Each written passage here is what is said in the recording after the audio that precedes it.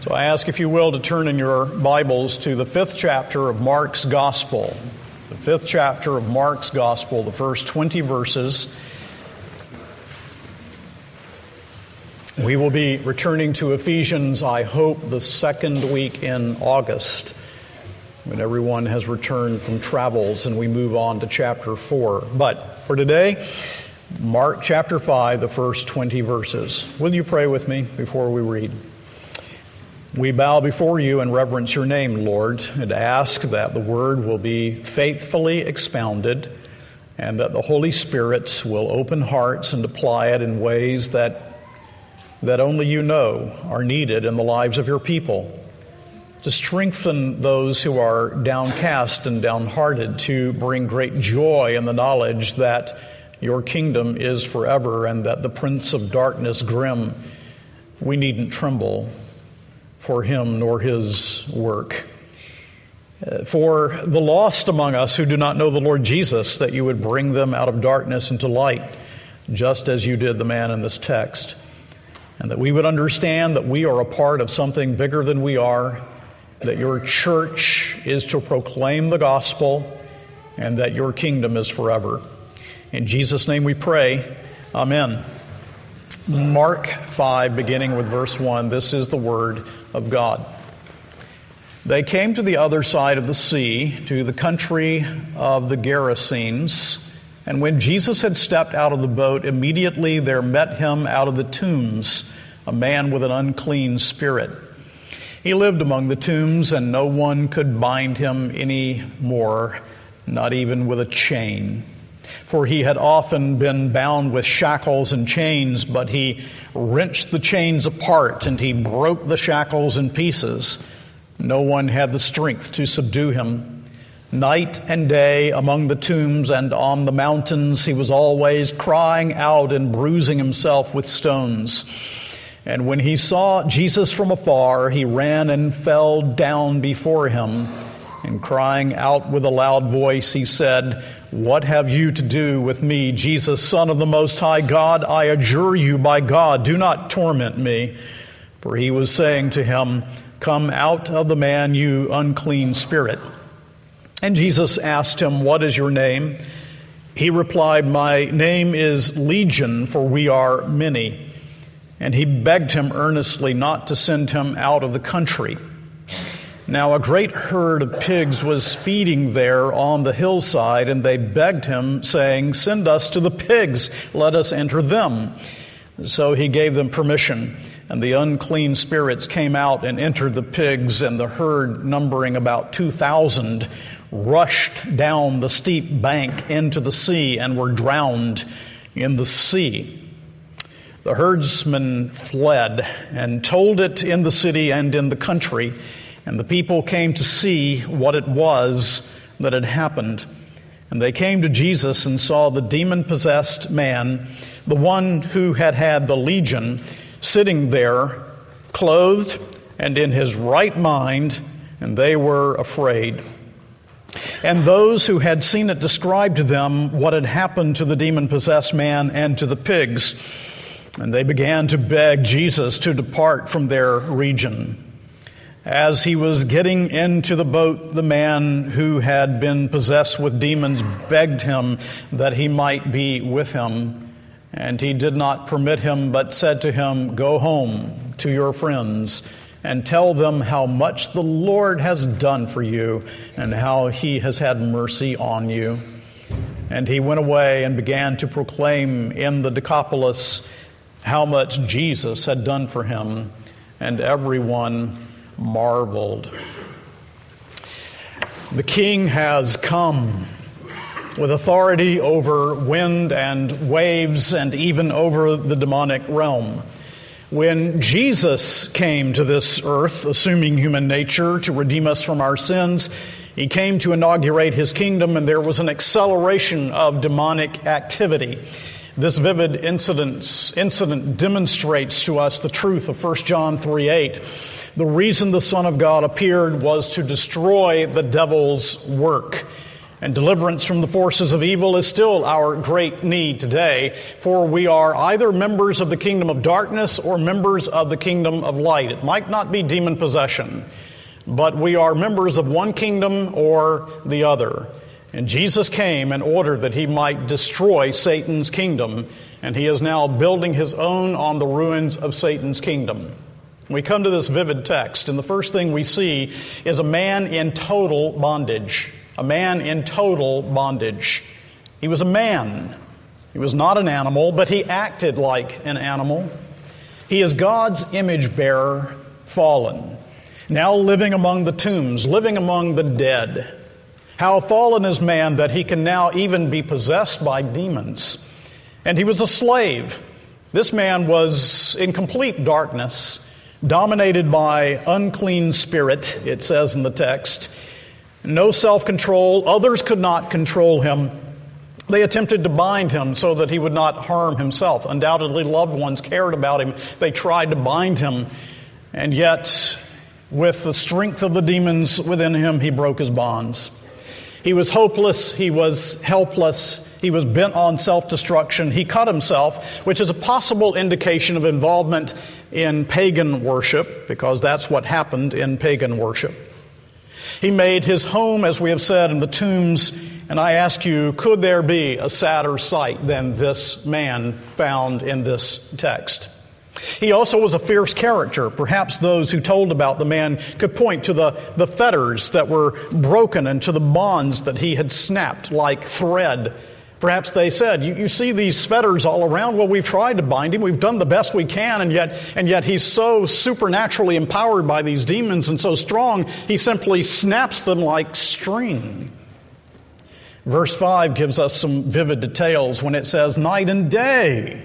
Continually then, among the tombs and on the mountains, he was always crying out and bruising himself with stones. Crying is the activity of the demons. We find it in chapter 126, 311, 926, the demons crying out, by which we should understand that through this men they were exemplifying wild, uncontrolled frenzy. And unhappily, the ESV translates this morning bruise, but really he was cutting himself. It uses kata with it, which means down. He was cutting himself down.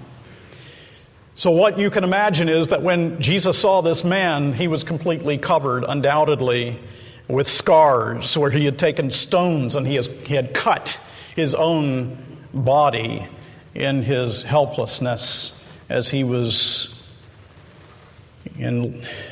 indwelt, imagine it, by demons. You know, sin always dehumanizes. Never an exception to that. Whether it is the result of the fall and there is demon possession, or whether it is in some other way, we think, we'll just go our own way and our way will be good and our way we'll just be true to ourselves. But mark it down. Anytime we are away from God, anytime we go our own way, sin always and ever dehumanizes, and we see this man dehumanized. This is a sight to be seen on various levels all around us. It doesn't have to be the fallen condition of demon possession, but all of us, apart from Christ, are dead in trespasses and sins. One need not be demon-possessed to be the devil's child. And when we read in verse 5, night and day among the tombs and on the mountains, he was always crying out and bruising himself with stones. You see here Satan's agenda, don't you? Satan's agenda is to destroy and to distort and to disfigure all that it means that we are created in God's image. So Satan's agenda in this world is that in man's thinking, feeling, music, art, his work, his play, his philosophy, and in his relationships, and within his inner being, to turn man, God's image bearer, into the image bearer of Satan's ugly, rebellious image. So I ask, is there hope? And the only hope that we sinners have is this: my friend, so bound are we by sin that we cannot come to the Lord, but he must come to us. And so Jesus comes into this region of Decapolis. And the second thing we see is Jesus' authority over the demonic. Now, although the man runs to Jesus and falls on his knees, Now, why is that? Did he run and fall on his knees because the demons wanted to attempt to destroy, and perhaps they were, by his supernatural authority, brought to their knees? Or is it because there's something irresistible about Jesus and the man runs to him? Or, as R.T. France thinks, is there an element of conflict within the man himself between his own desire to meet Jesus and the reluctance of the resistant demons? In any case, the context makes it abundantly clear that this man is under the control of the demonic, and when he runs to Jesus, he falls upon his knees because the demonic is under the sovereign authority of Jesus, and this anticipates the day when the demonic host will kneel before the exalted Christ. And in verse 7, we are told, crying out with a loud voice, he said, that is, the chief demon, the lead one among them, said, "What have you to do with me, Jesus, Son of the Most High God? I adjure you, by God, do not torment me." The demon, and it will become clear that we're dealing with many, raises his voice in self-defense. The demons know full well who Jesus is. Jesus, Son of the Most High God. They are fallen angels. They have memory of the glory of the Son who now has come into the world to accomplish redemption for sinners. And they are absolutely right.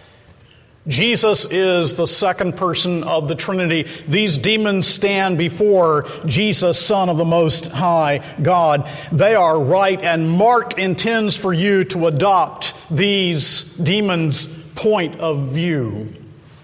Only with this difference. Mark wants you to see, his whole gospel is about seeing that Jesus is the Son of the Most High God, but he wants you to embrace him in faith and entrust your life to him as your Lord, which the devils and demons and Satan himself will never do and can never do. Now, it's been suggested that in naming Jesus, the demons are vainly attempting to control Jesus, but if so, it is completely in vain, and they fear. I mean, look at that in verse 7. They are afraid. I adjure you by God, do not torment me. They fear because they know who Jesus is and why he has come. They know that the arrival of the kingdom of God means the beginning of the end of the world of darkness. They know that the kingdom has arrived in Jesus. The great drama of the history of the end has begun. They know their ultimate fate, and we read of that fate in many places in the Bible. For example, in Jude 6, we read, "And the angels who did not stay within their own position of authority, but left their proper dwelling, he has kept in eternal chains and gloomy darkness until the judgment of the great day." In Revelation, the 20th chapter, when we hear of the judgment that is coming, the devil who had deceived them was thrown into the lake of fire and sulfur where the beast and the false prophet were, and they will be tormented day and night forever and ever. And so in response of the demons, we see, and what they say to Jesus, "Do not torment me," we see the drama of the history of redemption. And that day that is coming, Philippians 2:10, when at the name of Jesus every knee shall bow, and all things in heaven and on earth and under the earth bend the knee to him. Verse 8 makes it plain that the demon knows that it must leave. This is a sign of the unbrokenness of the kingdom of God. Jesus has come. Everything is new. Things must change. Life must change. A new Lord reigns. The saving reign of the Lord has begun. His redeeming reign is here. And everything here is about the power of Jesus. Everything here is about the lordship of Christ. Well, listen, there are two kingdoms with two kings, one a dark realm, another of light, one with a malevolent master, another with a benevolent one, one who is out to destroy, one who saves and heals, one who hates, another who loves, and the call is to conversion, to deliverance from the kingdom of darkness to that of light, a transition from wrath to grace. Young people, you are baptized children.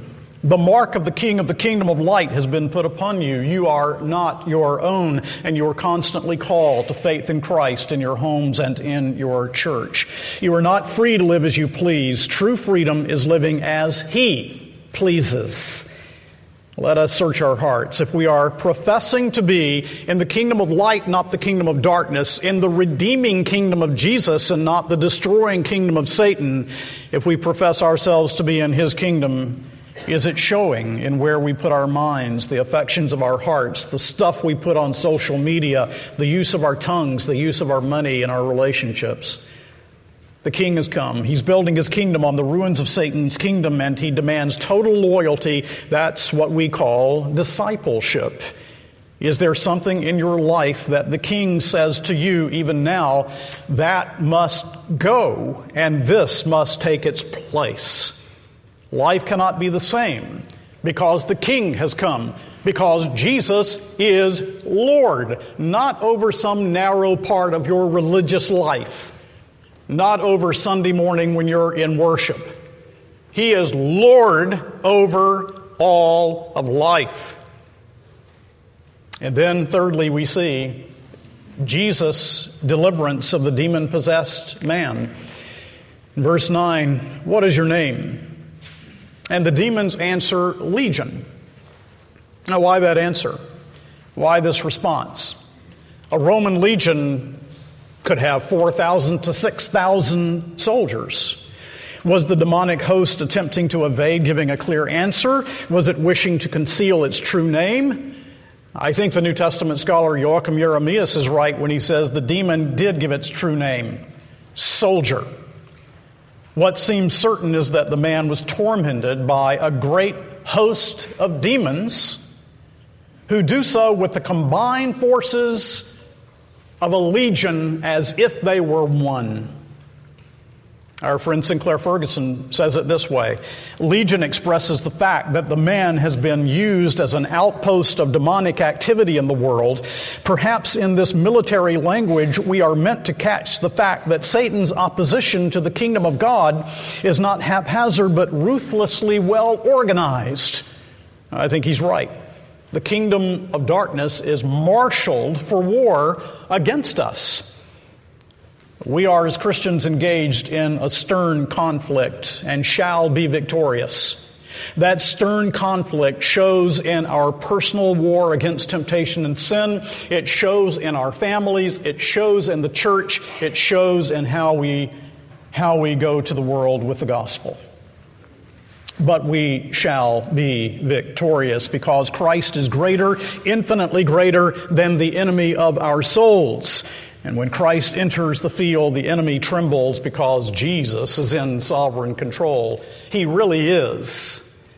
Jesus is in sovereign control in Gaza this morning.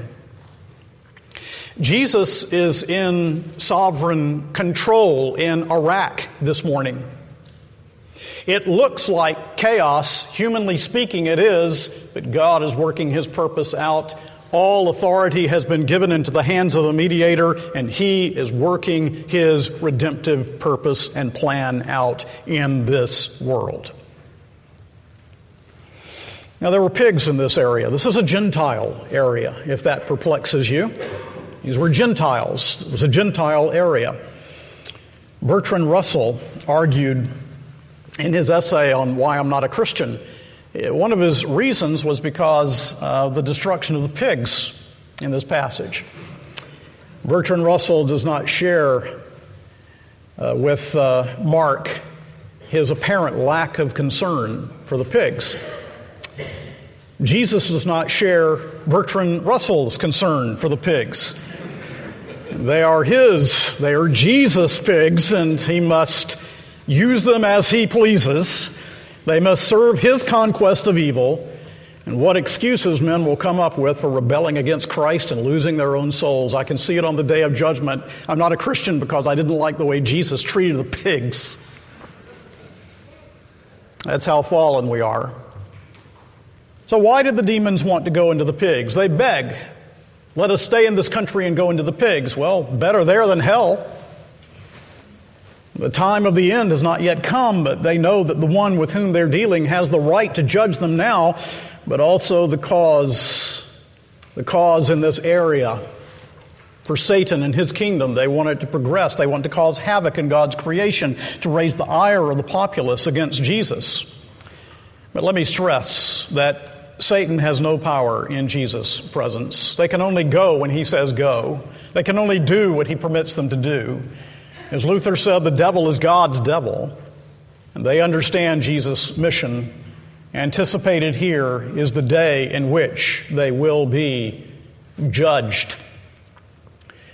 I was talking with my wife about this last night. I was talking about this passage and talking about these pigs. Verse 11. Now a great herd of pigs was feeding there on the hillside, and they begged him, saying, "Send us to the pigs, let us enter them." So he gave them permission, and the unclean spirits came out and entered the pigs, and the herd, numbering about 2,000, rushed down the steep bank into the sea and were drowned in the sea. Vicki, what do you think of that? Let's use our imaginations. She says that's a lot of barbecue.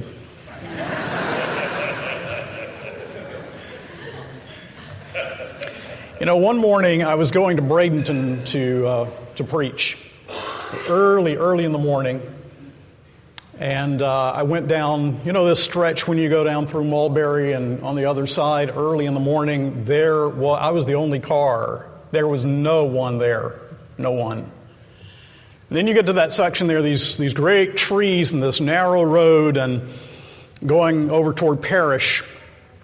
And there on the side of the road were wild boar. Ugly, ferocious, digging in the dirt. I mean, right on the side of the road, a pile of them, a bunch of them. And man, I thought to myself, I'm glad I don't have car trouble.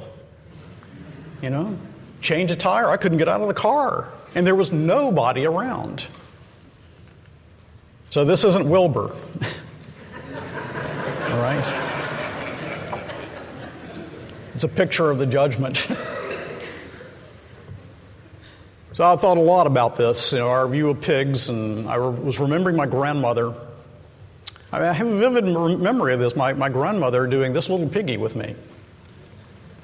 You know how it goes. This little piggy went to market. This little piggy stayed home. This little piggy had roast beef. This little piggy had none. And then there's the excruciatingly difficult part when she would take my little toe, and her voice would go way up in a squeaky way, and she would say, "And this little piggy cried wee, wee, wee all the way home." And I was doing that with Maggie the other day, one of our children. Well, these porkers are careening down the hill over the precipice. All of that porky flesh, all of that screeching and squealing, the dirt flying. You wouldn't have lived had you been in the way, undoubtedly. And they pour over the edge and they drown in the sea.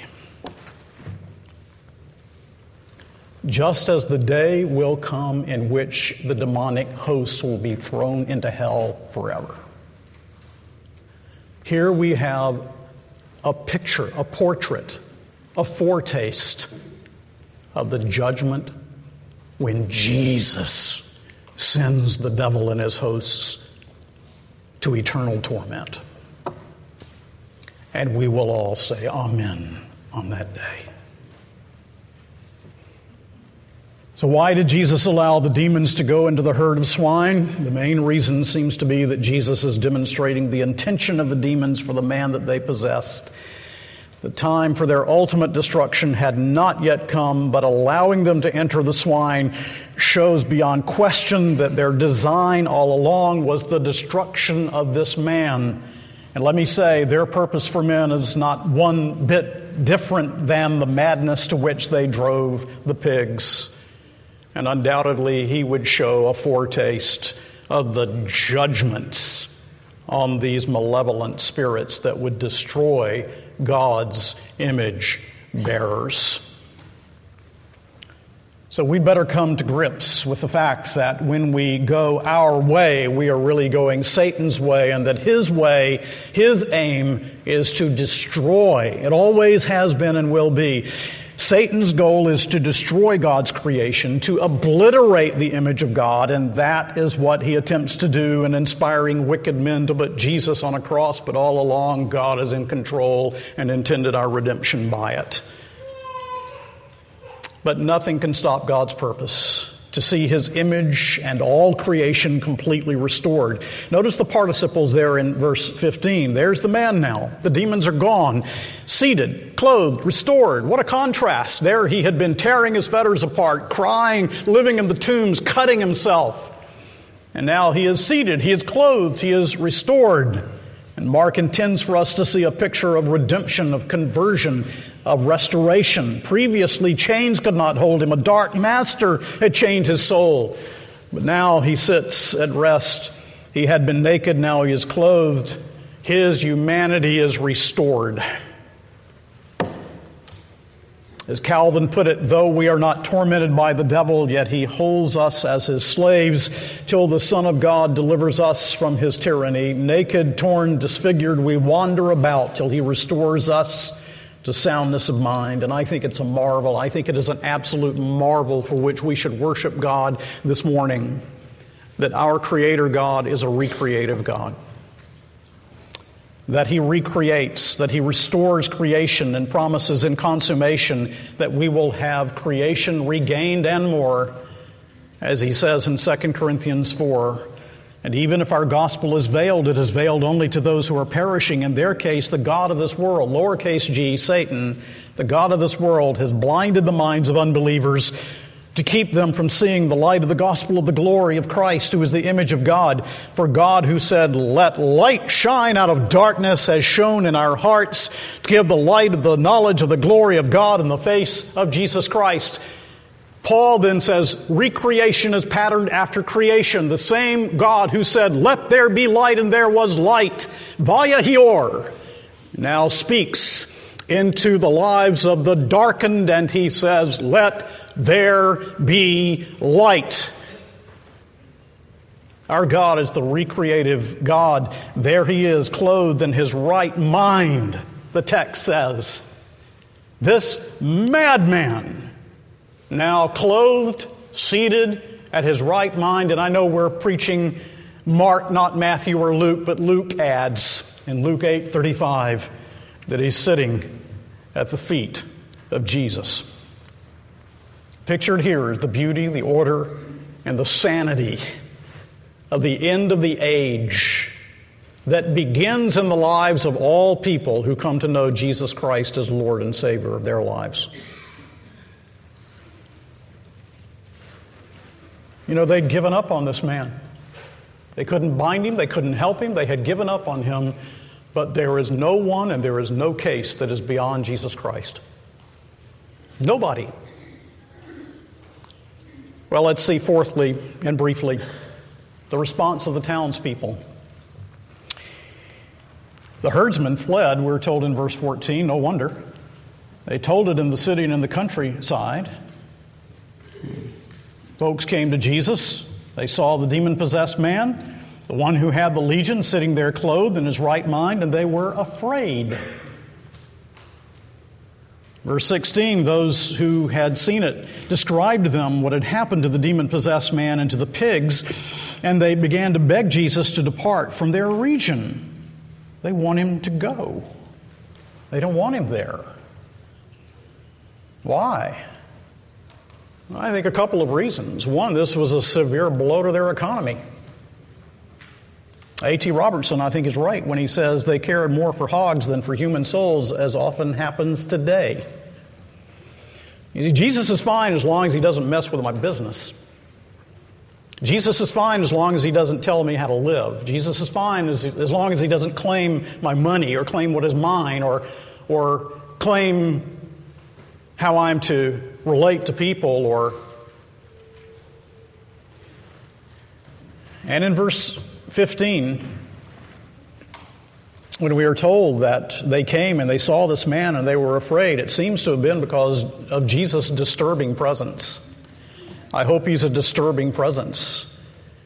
You know, holiness both repels and attracts. It attracts those whom God is calling and repels those who feel better off without him. They're taking their point of departure from within themselves and from their own autonomous frame of reference. And I've told you what Minot says about that. There's no peace for the man who takes his point of departure from within himself. There is no peace for you if you are taking your point of departure from within yourself. You need to bow before the Lordship of Christ. That's the only place, the only person, the only way in which you will have peace. So they would rather have their pigs than Christ. Just as we sinners, apart from grace, would rather have our filthy pig-like choices rather than Jesus. And then see, fifthly, discipleship.